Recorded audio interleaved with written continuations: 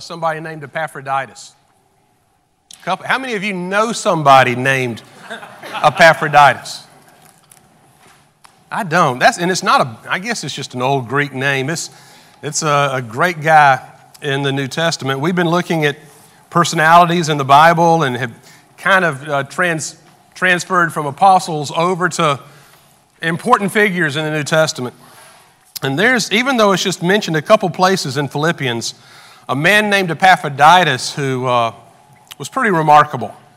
The sermon is entitled Epaphroditus, the apostle who risked it all. He risked everything. As a matter of fact, John was telling me as a young person, he knew a song called The Gambler. And it wasn't the Kenny Rogers song. It was the one where it's about Epaphroditus who gambled his life to minister to Paul. And that's what this passage is about. Philippians 2, 25 through 30. And then he's mentioned one more time at the end of Philippians chapter 4, verse 18. Paul's writing from prison in Rome to Philippi. And he writes this: I have thought it necessary to send to you Epaphroditus, my brother and fellow worker and fellow soldier, and your messenger and minister to my need. For he has been longing for you all. He has been distressed because you heard that he was ill. Indeed, he was ill, near to death. But God had mercy on him, and not only on him, but on me also, lest I should have sorrow upon sorrow. I am the more eager to send him, therefore, that you may rejoice at seeing him again, and that I may be less anxious. So receive him in the Lord with all joy, and honor such men. For he nearly died for the work of Christ, risking his life to complete your service to me.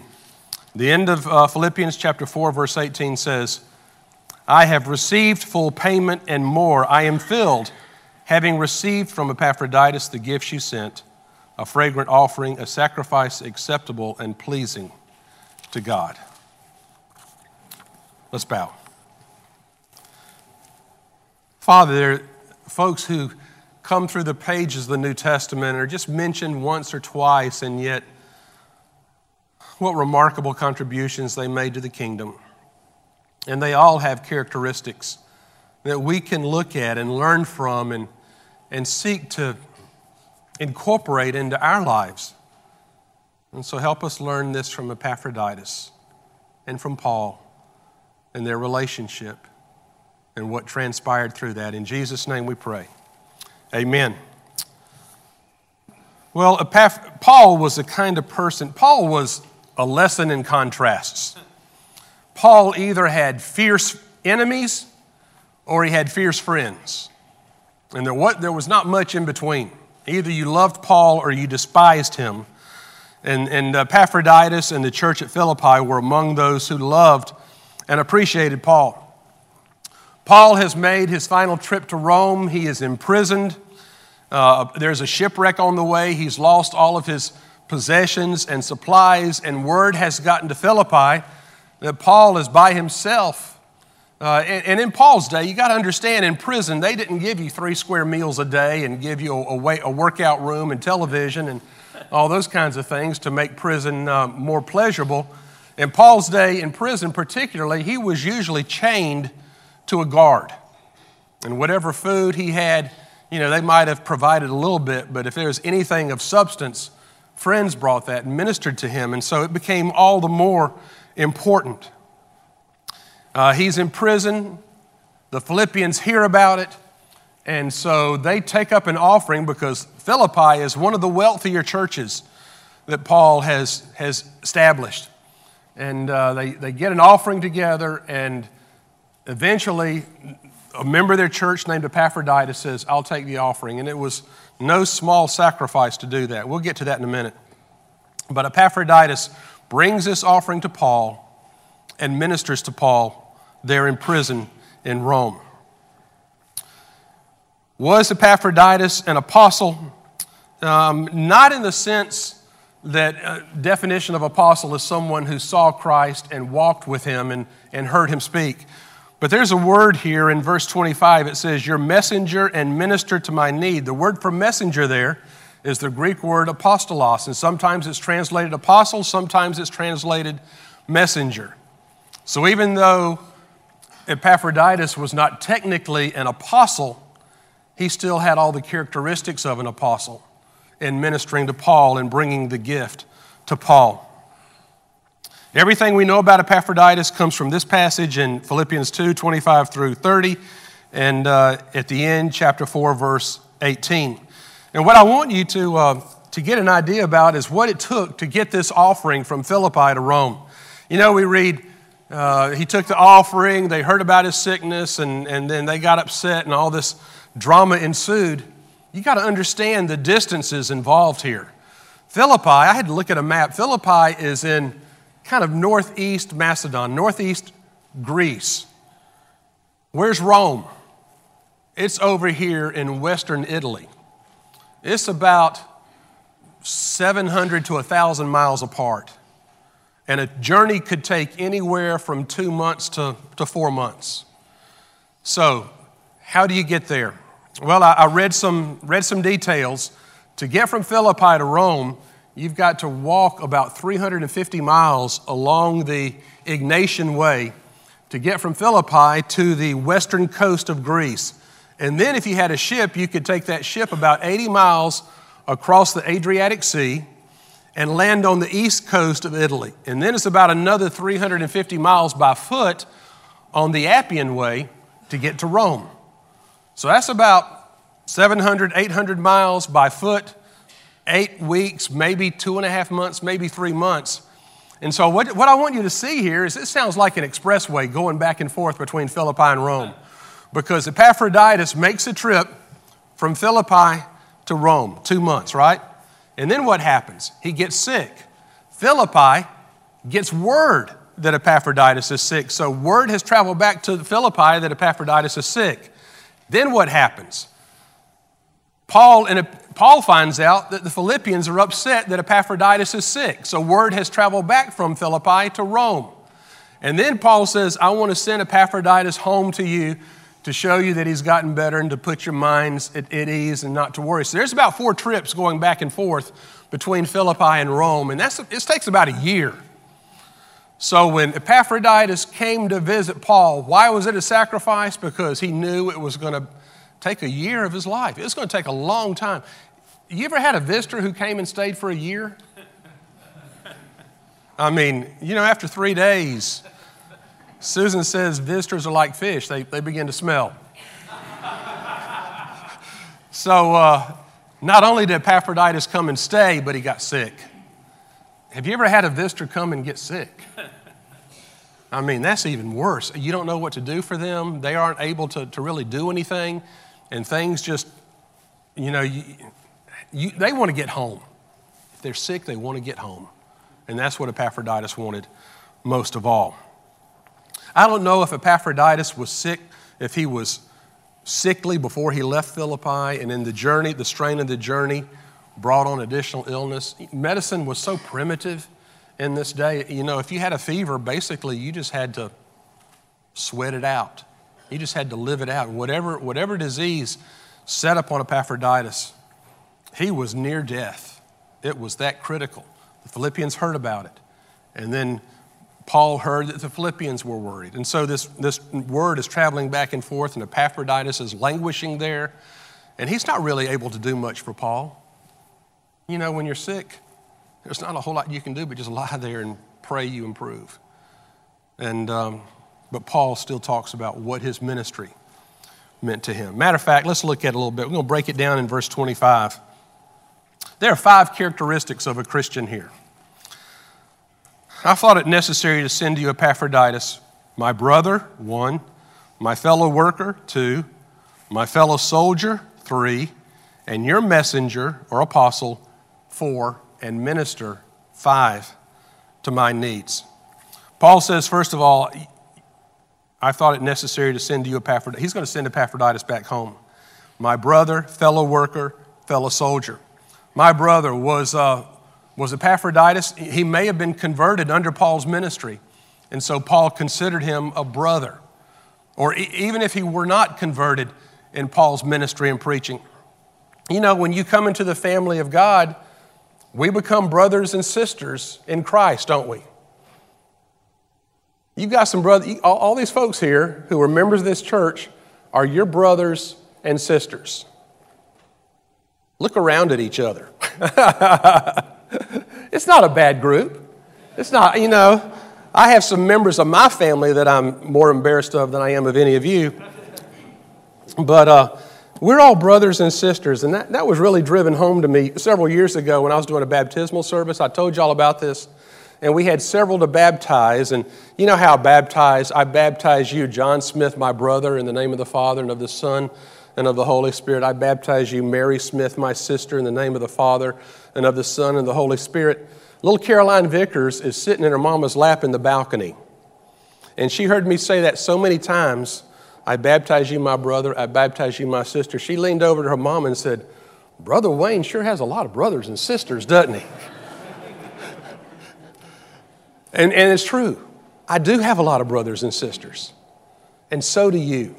Because when God adopts us into his family, he adopts us into the family of God, into the family of First Baptist Tifton, and Christ is the head, and we're all parts of the body, and we're all brothers and sisters in Christ, knit perfectly and neatly together. And so, yes, we care about one another. And Epaphroditus was Paul's brother, and you and I are each other's brothers and sisters. And he says, my fellow worker. My fellow worker. Some translations say my companion in labor. And I got to thinking about this. Wasn't Epaphroditus sick most of the time he was with Paul? How was he a companion in labor? How was he a faithful worker if he's lying in a bed, with a fever? And then I got to thinking, even someone seriously ill can do the most important thing. And what's that? Pray. Even the sickest person can still pray. We had a lady in my last church in South Carolina named Lillian Hilliard, and she was a pastor's wife. He was retired. And we eventually named an offering after her in our association. It was the Lillian Hilliard Associational Offering. She was sick most of the time I knew her, and she was homebound. But she was a prayer warrior, let me tell you. And anybody in our association that had a prayer need, they called her, and they knew that she would be lifting them up. I read a story about C.H. Spurgeon, the Metropolitan Tabernacle that he pastored in London in the late 19th century. Incidentally, we went to England several years ago, and I made Susan and Catherine get on what do they call it, the tube or whatever, and ride it out to Metropolitan Tabernacle. The place was huge. And today they've closed off about half of it because instead of holding about 5,000, it only holds about 1,000. But can you imagine C.H. Spurgeon preaching to 5,000 without any microphone, without any PA? He was a huge man with a big voice and a powerful witness for Christ. And there was an elderly lady in his congregation, and she would scan the congregation every Sunday and look for strange faces. And guess what she was doing? She was praying for them. She was praying for them. And nobody really knew that until C.H. Spurgeon did her funeral, and he said she was his best and most important helper in the church. She was just sitting in church looking around, looking for folks with, an expression that she didn't recognize or look like, sensitive to their need, and she'd just be praying for them during the church service. That's the most important thing we can do. And I wonder if Paul referred to Epaphroditus as my fellow laborer, my companion in the labor, because even though lying in a sick bed, he knew he was praying for Paul. He says, my soldier in arms, my fellow soldier. Some translations say my comrade in arms. And he says, he made up for the services you were not here to render. It's not that Paul expected the Philippians to come, but Epaphroditus came as their emissary, as their representative. And he says, Epaphroditus was here and he was fighting alongside me to make up for what you were unable to do. He was your representative. He joined Paul in the battle for the cross. And if you don't believe there are people battling for the cross right now, then all you need to do is just turn on the news. It doesn't get a lot of media around the world, but I'm telling you, there are Christians who are battling for the cross right now. I looked up this week Voice of the Martyrs. Have you ever seen that or heard of that on the radio? They have a website called persecution.com. And it just has story after story of Christians who are being persecuted for their faith and what they face. I could tell you some of the stories, but I'd just start crying. It's just what some Christians undergo for the cross around the world today. There's probably more persecution against Christians today than any other time in history. I heard David Jeremiah this morning. I don't know if y'all watch him. He's on at 7 o'clock on Channel 16, but he told a story of a pastor from Texas who went to Malaysia and was in a worship service there. And of course, in Malaysia, the Christians are persecuted pretty broadly. And they had a baptismal service, and a young lady was being baptized. And after the service, the pastor from Texas noticed there was some luggage at the back of the church. And the pastor said, what's the, he thought maybe somebody was going on a mission trip or something like that. What's the luggage doing in the back of the church? And the pastor of that church told the pastor from Texas, he said, the young lady who got baptized, her father told her this morning, if you go to church and you get baptized, don't bother coming home. And so that was a sacrifice that she was going to make for Christ. Paul was in Rome in the shadow of all these pagan gods, including Caesar. Caesar liked to think of himself as a god. In that day, either you said Caesar is Lord or you would be persecuted. Now, would a Christian be able to say Caesar is Lord? 1,000 times no. No. And so Christians were persecuted in Paul's day. And Paul had Epaphroditus there with him. And even though physically he might not have been much of a presence, just his being there encouraged Paul and represented a fellow soldier for the cross. He was a minister, an apostle, a messenger, and minister to my needs. The word for minister there is a great word. It's the word we get liturgy from. Minister to my needs. He was like Epaphroditus. The word means like a Jewish priest who's making sacrifice, a priest bringing an offering. So Epaphroditus was like a priest who had brought a sacrificial gift to Paul from the Philippians. It was like a worship service, the gift that Epaphroditus brought to Paul, and it encouraged him so much that he had not been forgotten. I mean, there he is for the cross in prison in Rome. Everything he lost in a shipwreck, wondering if anybody cared. And here comes Epaphroditus with not only monetary gift, but the gift of his presence. So when it comes to his importance to the church back in Philippi, once again it says, when in Rome, Epaphroditus becomes, it says, near to death in verse 27. And I looked that up, and the word literally means alongside a neighbor to death. He was next door to death. I think we say that today, he was at death's door. He was right beside death. That's how close it was. The Philippians heard that Epaphroditus was ill. They got upset. Paul heard that the Philippians were upset. He got upset. And then Paul says, God had mercy on us all, so I would not have sorrow upon sorrow. What would the sorrow upon sorrow be? The sorrow upon sorrow would be, first of all, that Epaphroditus had lost his life ministering to Paul upon the sorrow of being imprisoned. I mean, being imprisoned was bad enough. Not that Paul was ashamed of the gospel or of Christ, but don't you know Paul had all these plans to carry the gospel? He wanted to go to Rome and preach, not go to Rome in prison. And then from Rome, he wanted to go further west. There was so much territory that had never heard the gospel of Jesus Christ, and Paul wasn't one who just lived day to day. He had long-range plans. And he had ideas of where he wanted to go and calls that he had heard to carry the gospel that he was unable to do while sitting in a jail cell in Rome. Now, I know I've said before, while Paul is in jail, he's chained to a guard. And so that guard's hearing the gospel. You better believe that. That's what you call a captive audience. And every time a guard changed every 8 hours, there'd be another guard that Paul would witness to. And so Paul used his imprisonment to further the gospel, but that was not Paul's plan originally. Paul's plan was to travel and plant churches.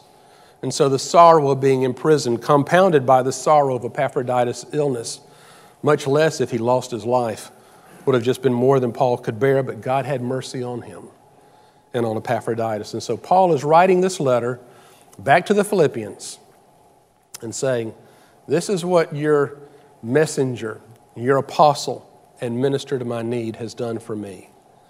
His gift came like a fragrant offering, a sacrifice pleasing and acceptable to God. Thank you. Philippians became, among other things, a thank you note to the Philippians for what they had done in and through Epaphroditus. So word arrives to the church in Philippi that Paul is in prison. There's a question about his comfort and supplies. Apparently it took a little while for them to raise the offering and then for somebody to volunteer to make that 2-month journey from Philippi to Rome. Finally, Epaphroditus volunteered to go and represent the church, and the gift cheered Paul and brought him comfort. And it was a double gift. The gift itself was a gift, and then the gift of Epaphroditus' presence was a gift. And the amazing thing is, to me, and I never really thought about it until recently, is how Epaphroditus' presence ministered to Paul despite the fact that he was sick unto death. Have you thought about that? It's not like Epaphroditus came and ministered to Paul by, carrying messages and taking care of the business and putting his affairs in order, whatever Paul needed. No. Epaphroditus ministered to Paul while being sick unto death. How did that happen? All I can figure out is that just what I call the ministry of presence, just being there, was a huge source of encouragement to Paul. I've had folks tell me a lot, I have a friend in the hospital, what do I say? I have a friend who's lost a loved one. What do I say? I'm afraid to go and say something wrong and mess up, or, maybe I just won't go at all. And I say, that's the exact opposite of what you should do. If you go and visit somebody, let me tell you something. They probably won't remember what you say, but they will remember that you were there. They will know that you were there. And so don't let not knowing what to say keep you from going when the going is the most important thing. Did you hear me? Don't let not knowing what to say keep you from going when the going is the most important thing. A lot of times I've heard people in hospital rooms and in the funeral home, and they say the wrong thing. So it's better just to go and let folks know you care and share with them in their sickness or their grief. You put your arm around them, say a prayer with them, but don't let not knowing what to say keep you from going, because here's Epaphroditus. And I don't know what he was able to do for Paul being sick unto death, besides the fact of just being there with him. That's the most important thing. And so this letter, among other things, is a thank you note to the Philippians, because someone cared enough to come and visit. And I bet the visit meant a whole lot more than whatever offering he brought to help meet Paul's needs. So if you have a friend in the hospital, if you have a friend who's lost a loved one, if you have a friend in the nursing home, don't avoid going because it makes you uncomfortable, or you're afraid you might say the wrong thing or not know what to say. The most important thing is just going. That's what Epaphroditus did for Paul. He took a risk. He risked it all to minister to Paul. And in the end, it was just his presence that meant the most. And Paul was gushing in his praise for what Epaphroditus had done and what his visit meant to him. Because when it comes down to it, that's what counts the most. Let's bow together. Father, there are folks who are lonely. There are folks who are hurting. There are folks in the hospital right now. There are folks with loved ones in the funeral home. And we don't always know what to say, and when we do say something, sometimes it comes out all wrong, and so sometimes we just avoid. We'll see somebody and just wish we had done more. Just remind us of how important our presence is to folks who are hurting. How important our prayers are for folks who are hurting. And even though we might not have all the answers, we can just go and sit beside somebody and put our arm around them and hurt with them. We can go and visit the hospital and just hold a hand and let them know we care. There's nothing worse than suffering, perhaps, than suffering alone.